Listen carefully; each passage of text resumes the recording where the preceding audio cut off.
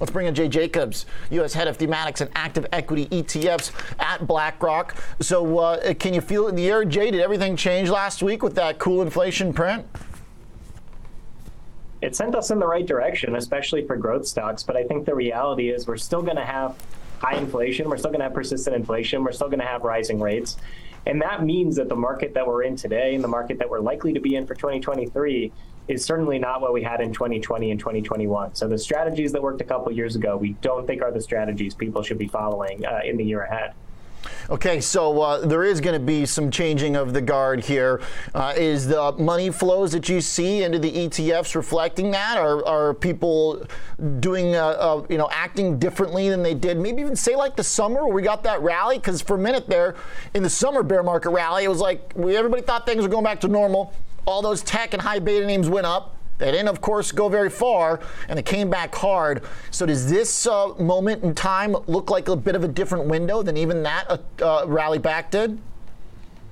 It is. We're seeing money flow into two places. I think one is if you look at long-term structural themes that are more at the value end of the spectrum rather than growth. That's where we've seen a lot of flows coming in. So that's companies like infrastructure companies that are building, roads and airports and highways in the United States. We've seen a lot of money coming into that space this year as people see the long-term tailwind of the Infrastructure Investments and Jobs Act, but also these are a little bit more value-oriented companies. The second is within tech. We've seen a lot of flows into cybersecurity, and I think it's a little bit of the same story. Yes, tech generally tends to be growthier, but cybersecurity, this is not a moonshot technology that isn't proven. It's an adopted technology that companies are spending billions of dollars on a year, so it's more profitable and likely to weather the economic storm that we're seeing right now a little bit more comfortably. Okay. So across the board today, there's still a little bit of red kind of lingering, but we continue to buy some dips. Where's the cash flow coming to? Can you give us an idea what's the most popular ETF? I know you guys got a lot right now. It's like picking children, but where do you see the cash going? Our infrastructure funds have been really grabbing a lot of assets this year. I think it's about over $1 billion across our U.S. infrastructure and global infrastructure funds. But more recently, we are seeing a little bit more in tech. So a little bit in robotics recently have been seeing a recent change in trajectory. Also just broadly, XT, our Exponential Technologies Fund, which looks across several different tech funds, several different technologies. We've been seeing inflows there too. So investors are getting choosy. They're not just all going in one direction anymore, just loading up on growth like we saw in 2021. People are looking at narrow sleeves of growth opportunities going forward. Okay. The infrastructure fund looking pretty good right now. Kind of looks like the way the Dow is rallying in a big way, trying to break through the downtrend that's been there.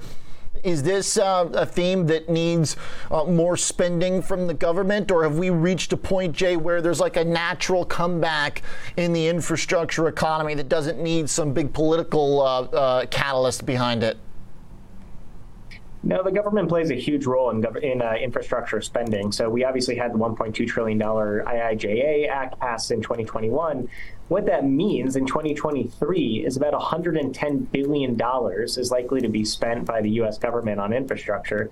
That's in addition to anything that happens at the state or local or private level. So that just provides a level of ballast for infrastructure.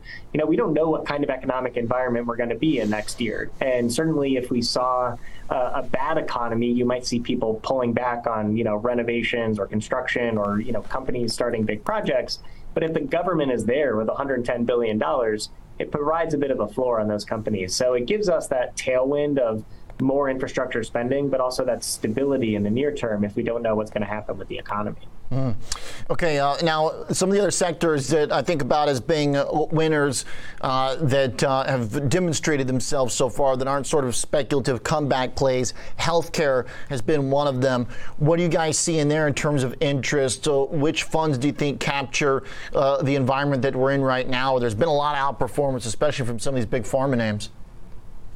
Yeah, it's interesting. I think people have forgotten about healthcare a little bit. I mean, maybe we're all just burnt out from the COVID pandemic with healthcare, but the reality is healthcare marches on. And there's a lot of pharmaceuticals that are in stage 2, stage 3 trials could even see FDA approval in 2023. And suddenly it goes from an R&D expense to something that's generating a lot of revenue. So looking at genomics and immunology, or iDNA ETF, there's several different new breakthrough medicines that we're very excited about, and things like CAR T cells, things like mRNA-based vaccines, which could be used for potentially even curing the flu going forward, as well as our neuroscience ETF, IBRN, which is looking at drugs like the one we just saw that has the first major treatment for Alzheimer's in 20 years. So we're really excited about some of these medical breakthroughs and think the market has kind of forgotten about health in the last 6 to 12 months. Yeah, I think it's starting to remember now. As to your point, though, it seemed like it had been sort of a pure, limited a COVID trade to some degree, now kind of broadening out to the other big diseases, of course, that have been an issue long before that. So we're seeing BMed, iDNA come up off the lows, rally a bit here. Are they going to be more connected to what's the mid small cap versus big cap? Because when I see like the broad healthcare, I know there's obviously a lot of non-biotech stuff in there that's been doing well, helping out keep near the highs. But with BMed and iDNA coming up off the lows, where's that gap coming from in performance relative to the general sector? I mean, I think you hit it on the head. I mean, the small and mid-cap companies are usually those pure play biotechs that are focused on maybe 1, 2, or 3 drugs specifically in the genomic space. So compared to, the top line pharmaceutical companies, which have a pretty wide library of products they're selling, the small caps are really targeted. And that's where we see the exciting tailwinds in these drugs, where if we see an approval, you could absolutely see strong performance in one of those companies, and they would be driving the fund forward. Got it. Okay, Jay, thanks for the update on what you guys are seeing. Appreciate the insight into the BlackRock suite of funds. Always helpful to understand what folks are interested in any given moment. Appreciate it. Jay Jacobs, U.S. head of thematics and active equity ETFs at BlackRock. Infrastructure, healthcare, two of the big themes working right now.